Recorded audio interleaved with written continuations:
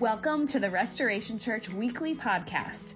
Please take a minute to subscribe to our YouTube channel and follow us on Facebook and Instagram. And be sure to download the Church Center app. This is the best way to stay connected and up to date with all that's happening at Restoration Church. Most importantly, we hope the following message will help draw you closer to Christ. Thanks for listening.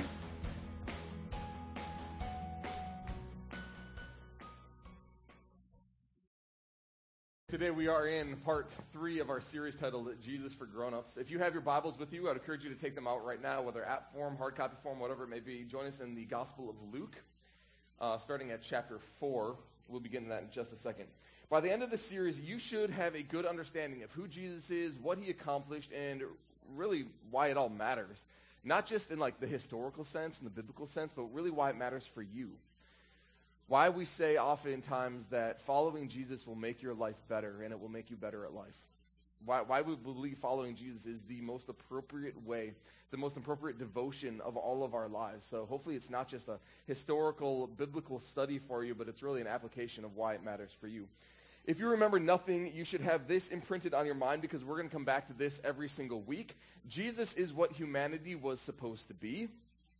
We know because we experience it every day that our relationships are broken, and this is across the gamut, every single relationship, whether it be with our money, our spouse, our children, our neighbors, our relationship with creatures, our relationship with the earth, our relationship with God. All of these relationships are broken. But for Jesus, they weren't broken. He lived rightly. He lived rightly and in right relationship with everyone and everything, though not everyone lived in right relationship with him. And as he calls us to follow him, he is calling us into a right relationship with all of these relationships as well. He is the model humanity. And so at the end of the day, our hope is that we would be drawn up into his love for us and that we would be more convinced to surrender more of our lives to Jesus so that we might become more rightly human. That we would let go of all of our selfish ways, that we would let go of all of our self-reigning hearts, and instead we would cling to his love for us. And in surrender, we would declare, Jesus, more of you, more of you, more of you. Less of me, less of me, less of me. Something I hope you understand is that your relationship with God will impact every relationship that you have.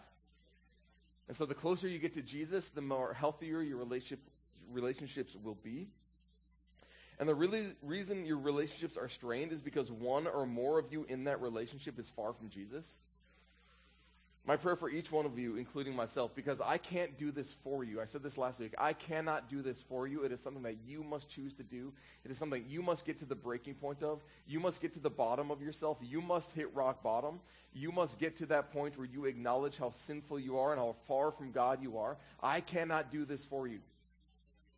But if you do it and you surrender to God, you will start to experience healthier relationships across the board. And so, Jesus is born. God's solution to the pain of the world and his plan for rescue from the sin that is enshrouding the world is introduced in this infant child, Jesus. We talked about that 2 weeks ago in the birth of Jesus narrative, and then it jumps 30 years into the future to his baptism, and here Jesus is associating himself not with the God who is coming down and with fire in his eyes and a heavy fist of judgment.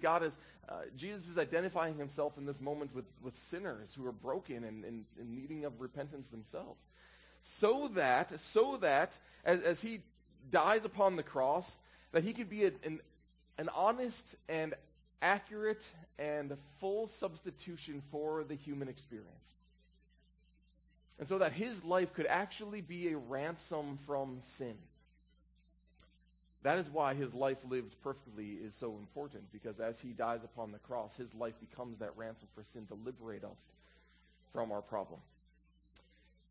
Jesus is reliving the human vocation and taking its place of humanity, and so this is a really important part of the story. So early on in the story, you see his baptism, right? He's taking the place of humanity. And in the story we're going to talk about today, the temptation of Jesus, he's taking the place of humanity, where humanity failed. And they did fail time and time again. Israel failed time and time again.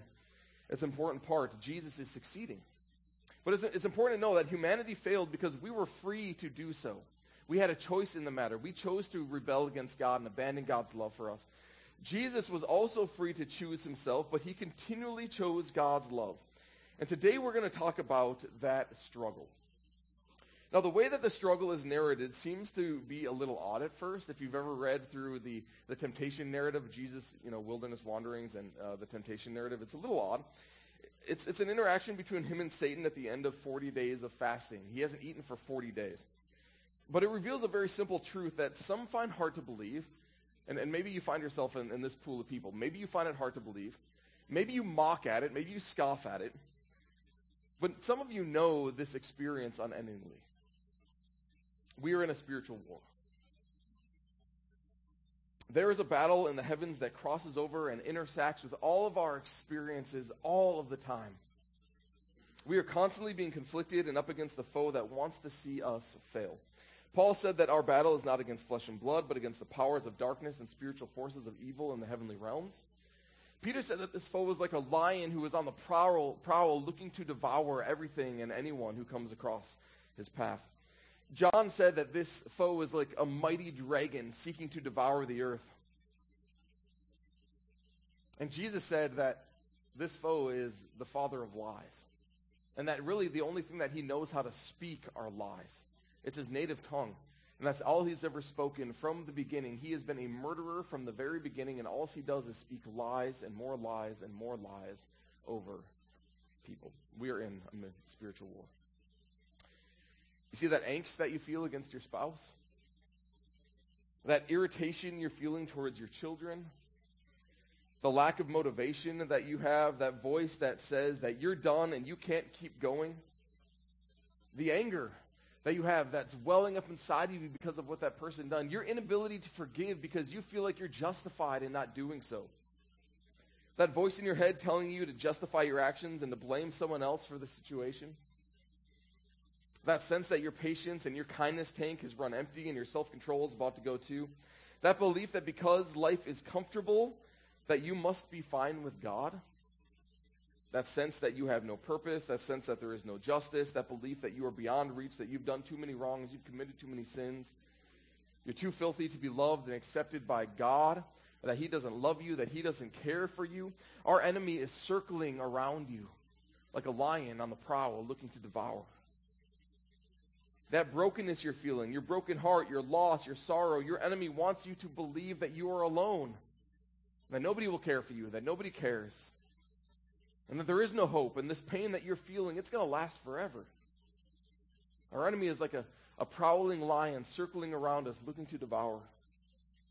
It's a grinding, isn't it? Sometimes, for some of us, it's a grinding of our soul, and every single person who is far from God, we're like a chew toy in the mouth of a lion. We may think we're okay, we may think we're fine. The grinding deep within us, it's so faint that we don't even really notice it. And so we're fine, like we can live our life is comfortable, we're fine.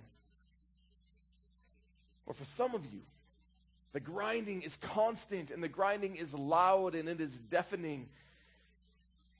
And there are shouts within your ears that you're not right and that you're not at peace and that there is no hope. And when you hear this voice, the devil spews his lies because the devil wants to keep you where you are. The devil wants to keep you stagnant and neutral and apathetic to his reality. However he may do so, the devil wants to keep you where you are because that is a win for him. When you are not moving forward, when you are not progressing towards God, when you are stagnant, you are moving backwards. It's a slippery slope, friends, and you're sliding in the wrong direction.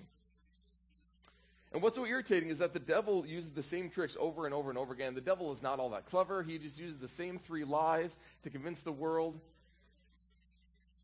that we're okay, that we're fine, that we got a handle on it, that we don't need to reach out, we don't need to surrender, we don't need to see this brokenness as something that's just a shout to us to get us moving in a new direction.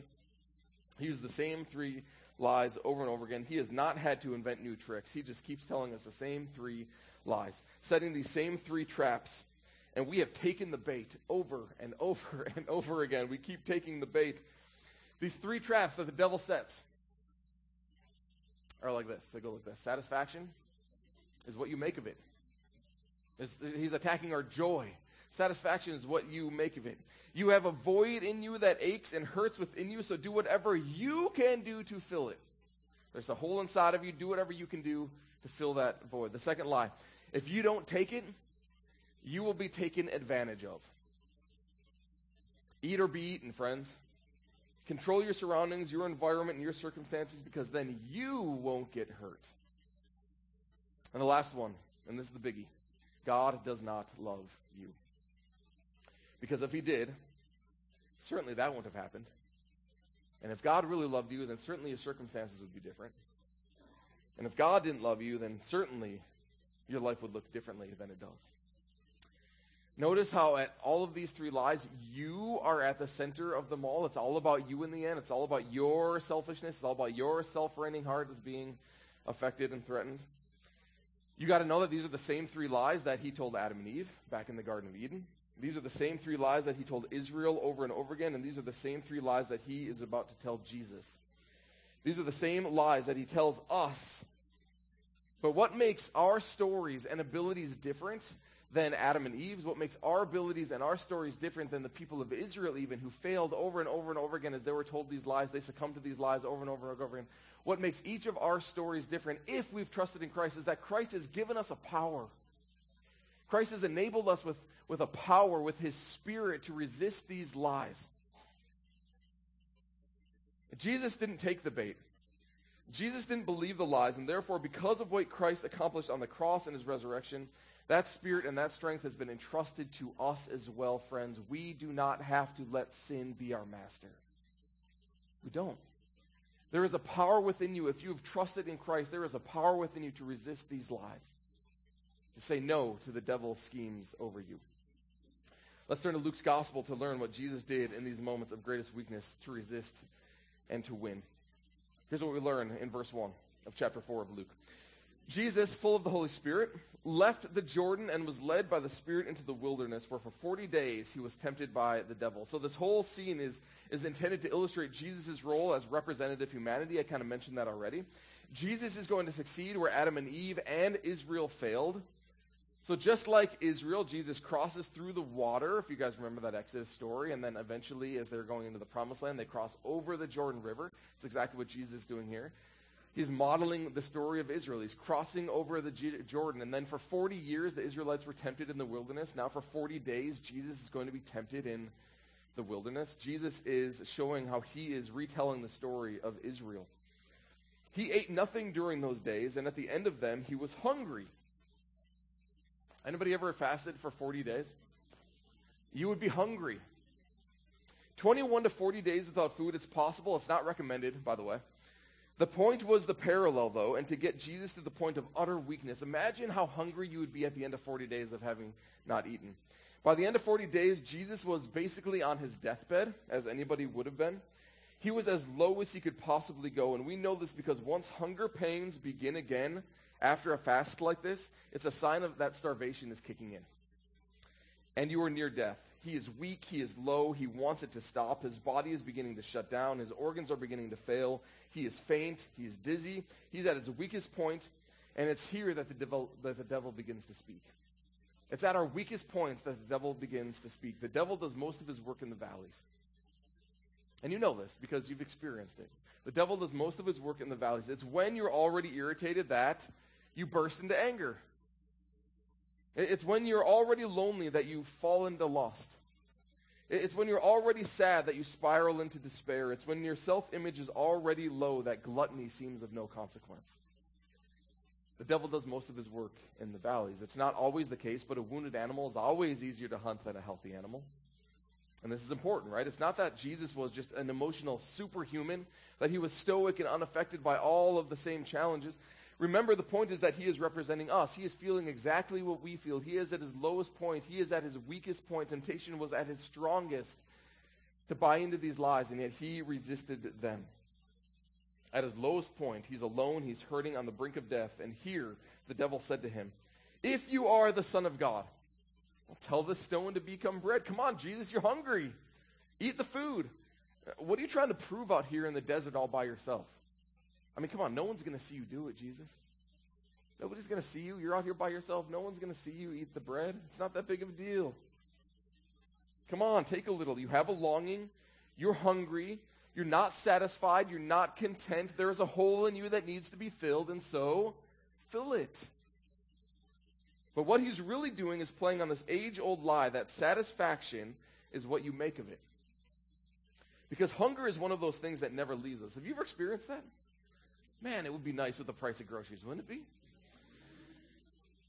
You eat breakfast in the morning, and then by lunchtime, what happens? You're hungry again. What's up with that? Man, it would be nice. You keep filling that tank. Consume more, consume more, consume more. Maybe if you ate some more. Maybe if you had some more. Maybe if you had the latest and the greatest and the shiniest and the one that's the most expensive, then you wouldn't be hungry. Then you would be satisfied. Then you would be happy. But Jesus knew some important truths. I think we know these truths as well if we're willing to admit it. One of them is this: everything I have and own and possess and claim as mine is destined to fade, break, rot, or die. The bread he wants me to take, will eventually grow mold and rot, and I'll be hungry again. I mean, think about it. Your house, your car, possessions, job, your money, even your children, even your spouse, and the very life that you have been entrusted with are all destined to either fade, break, rot, or die. So, what's the lesson? Don't hold to any of this too tightly. For those of you who are married or ever hope to be married, our culture will tell you to make the other person your other half. You guys ever heard that before? She is my other half. She completes me. We've heard things like this. Like codependency, excessive reliance on another for approval and one's sense of self is alive and well, and it is celebrated in our language and in our culture. It's one of the main reasons there are so many unhealthy relationships in our world. If Emily is my other half, somehow then, without her, I am only half a person. Jerry Maguire has convinced us that this is romantic, by the way. That if we storm into a room and confess that you complete me, then you should all just swoon over that. Can I get a swoon from you? No, stop that. That's not romantic, okay? That's not good. That's not healthy. Shame on you. Why are you doing that? No. That's not good. That's not healthy. All this does is say, I am going to hold on to you with everything I have because without you in my life doesn't make sense. And we watched a few movies that's the essential theme of the movies. Man called Otto, right? That's essentially the storyline of that movie. Without you in my life doesn't work. Without you in my life, I'd rather be dead. Hello, Romeo and Juliet. We think it's romantic, but really it's very destructive. But ladies and gentlemen, I want you to think about something. When our core and primary devotion is to another rather than God, we turn the other into a god. And idolatry is always self-serving. So codependency is really just about fulfilling my own insecurities. I'm not doing this for my spouse. I'm doing it for me. I'm doing it to fill some void in my own soul. I mean, Emily talked about this all the time, and we're like, you know what? Yeah, Emily, I love you. You are so important in my life. I need you in my life, but I don't need you in my life. And if you were to die, I would be very, very heartbroken and very, very sad, and we'd lose a ton, but my life would go on. That's how our romantic dinners go. That's the conversations we have at dinner. No, thank you. That's swoon-worthy. Yeah, that's good. When our core and primary devotion is to God, though, not only do we know that this life isn't the end, but it makes us whole and informs all of our service of the other.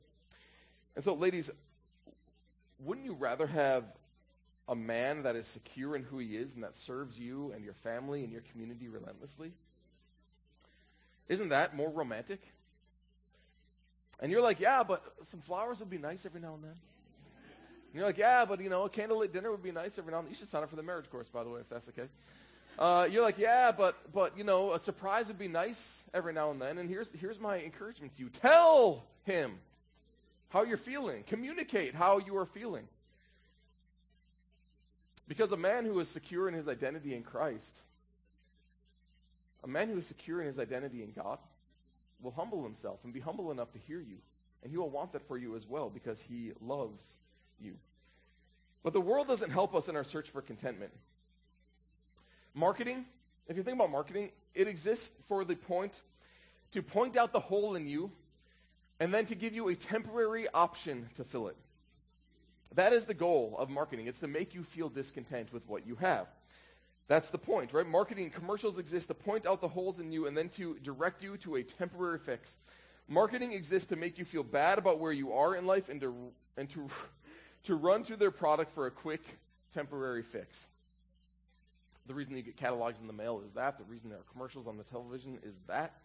The reason ads pop up to you specific to your conversations and your desires and your searches is to make you feel discontent and to provide you for a temporary solution to an eternal problem. And so we buy the latest phone, and for a while we feel on the top of the world until it breaks or the next one comes out. And we buy the clothes, and for a while our self-esteem is improved until the styles change or, they wore out. And then we buy the car, but then it rusts and breaks and becomes last year's model, and we think, if only I had more. Well, if only I had the latest. If only I had more money, then I'd be happy. If only I had a different job. If only I was married to that person. If only I lived in that neighborhood, then I'd be satisfied. And then what happens? Right? The more arrives, and the latest arrives, and the change happens, and we realize that it was just a temporary fix to an eternal problem. And that wherever I go and whatever I do, I carry me with me into that situation, into that circumstance. And so maybe the problem isn't the external. Maybe the problem is something internal to who I am. Marketing's goal is to keep us anxious. So if you find yourself often anxious, one of the things I would really encourage you to do is stop watching so much television, stop scrolling social media, stop taking the bait. Because our anxiety to fill this temporary void will drive us to spend everything beyond and everything that we make, which leaves us in crazy amounts of debt, which in turn leaves us with no financial margin. I have this circle diagram I've used oftentimes. I think we have a slide for it here. It looks like this, right? We start with an anxiety that turns us towards spending everything that we have, which leaves us in debt and no financial margin. Of course, then that causes us to have even more anxiety, right? It's a crazy, crazy cycle, but isn't this how most Americans live? Maybe this including most of us. It's exactly where the devil wants to keep you, searching after a solution to that void. And if we could call the devil the liar that he is, we may discover a new way forward. We may discover that our spending habits are actually a self-control issue, and that our debt is actually a contentment issue, and that our lack of financial margin is actually a discipline issue, and that our anxiety, yes, is actually a spiritual issue. But it all started because you tried to solve an eternal problem with a temporary solution. You tried to solve a spiritual problem with a physical solution. You tried to fill an infinite hole with a few shovelfuls of earthly goods. And Jesus says, don't do it. Don't take the bait. Don't buy into the lie. He tells the devil that food won't actually satisfy him. Food will not bring me joy. Food will not fill me. Jesus responded to the devil. It is written, man shall not live on bread alone. He's actually quoting Deuteronomy here. He's going to quote Deuteronomy, the same passage of Deuteronomy 3 times in response to the devil.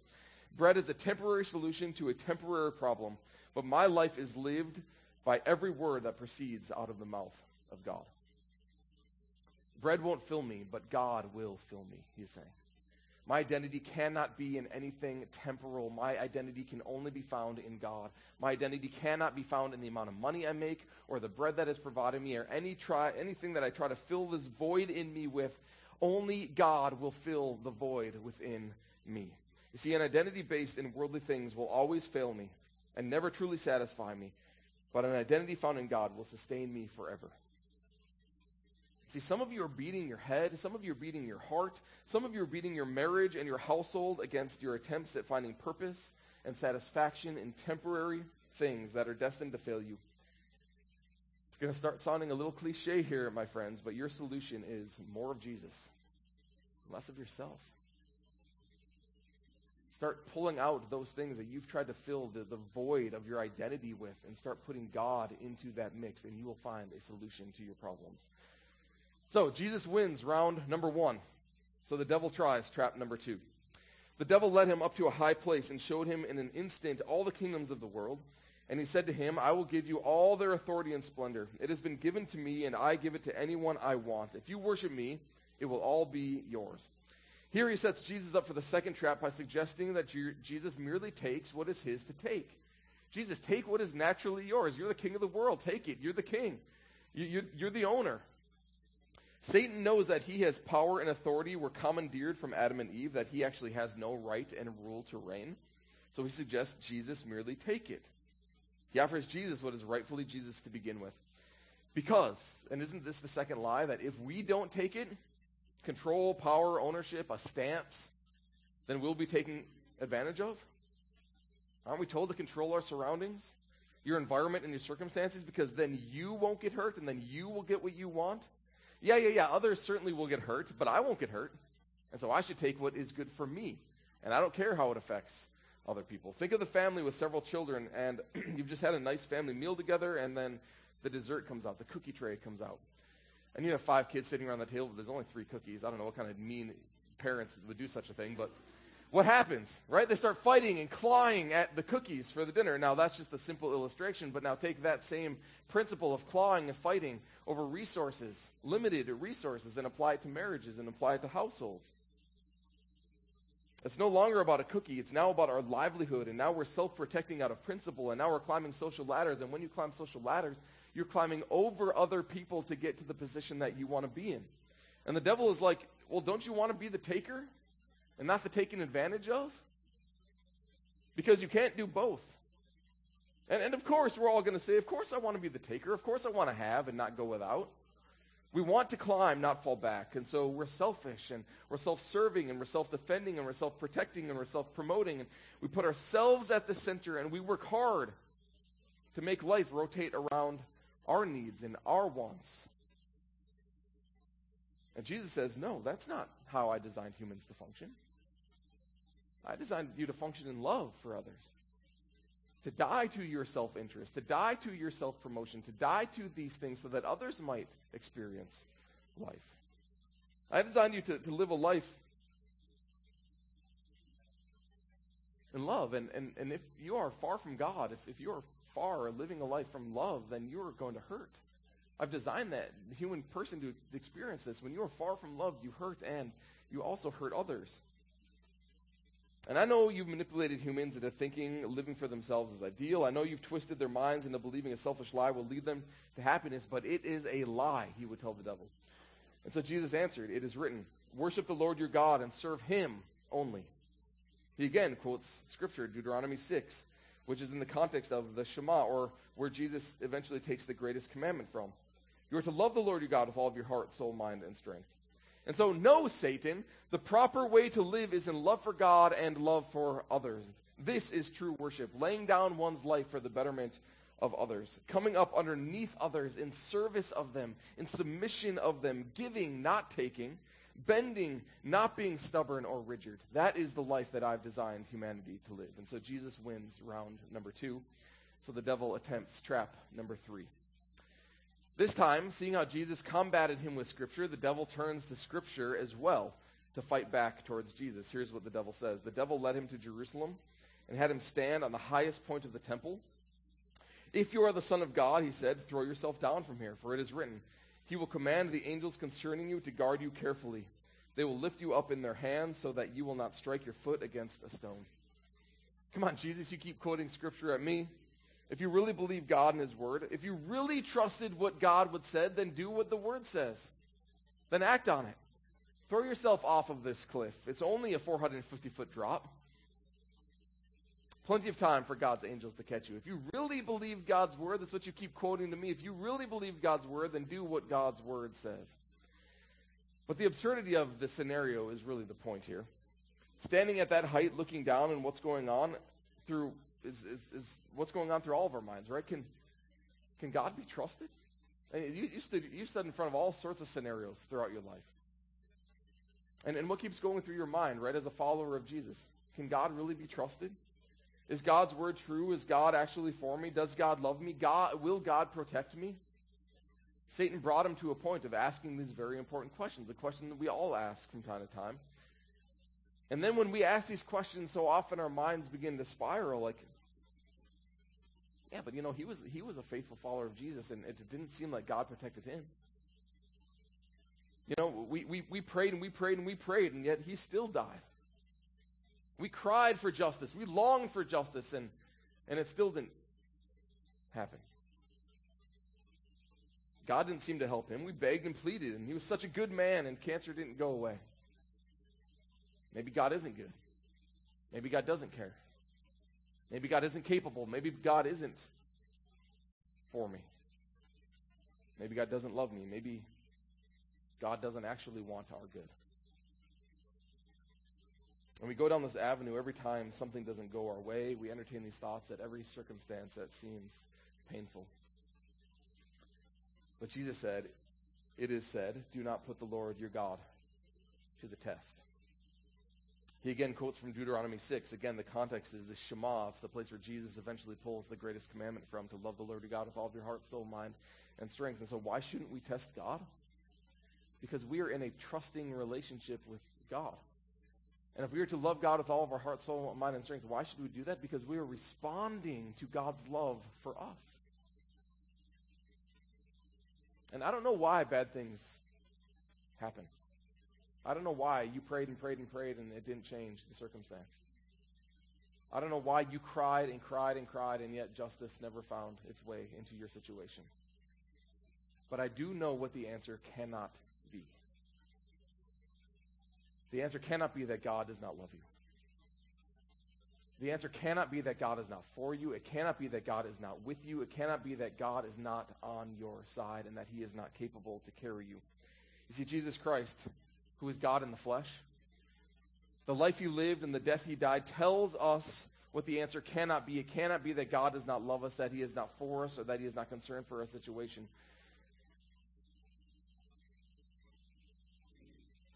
Because in all of these,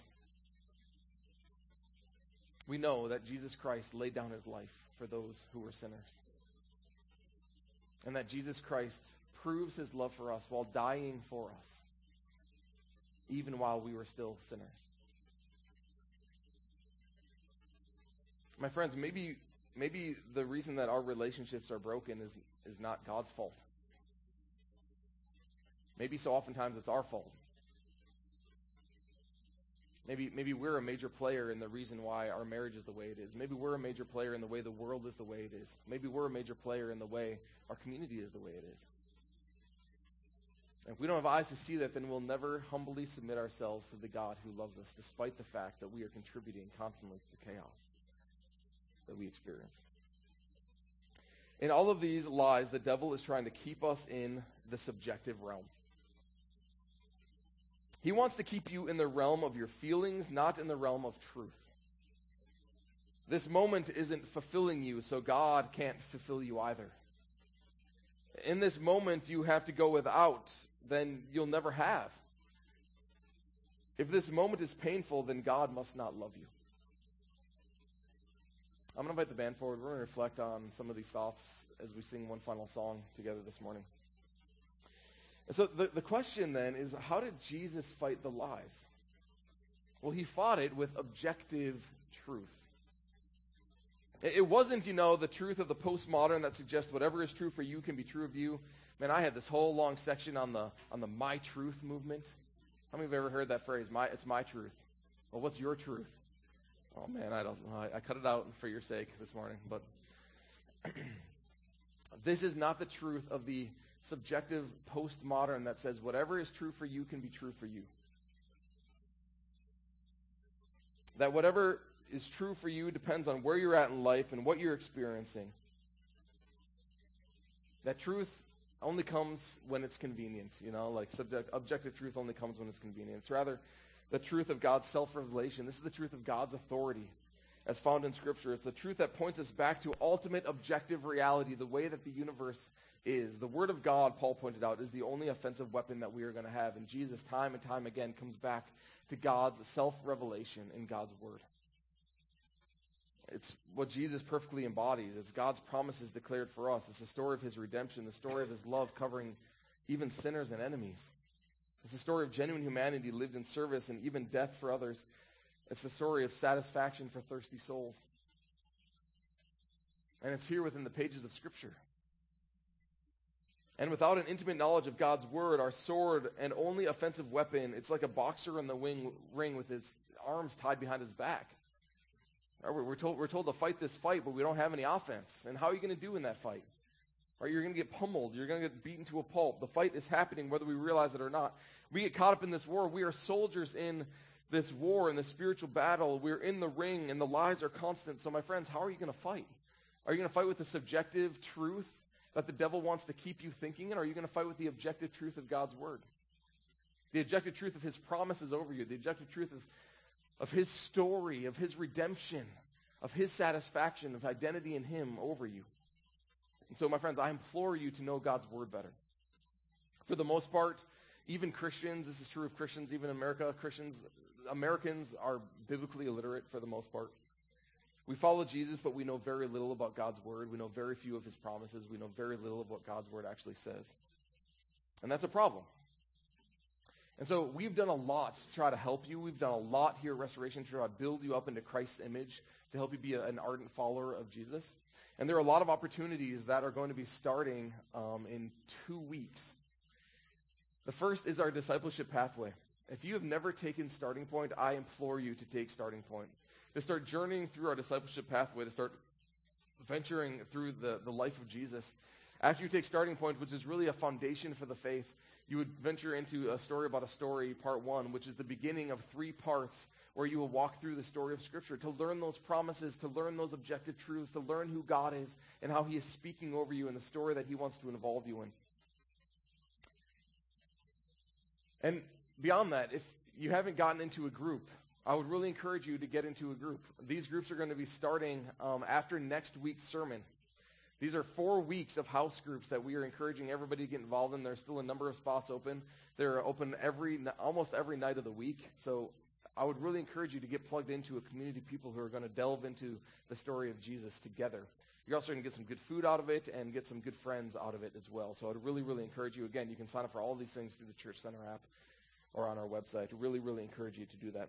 Because here's why knowing God's word is so important. Here's why being committed daily to following Jesus is so important.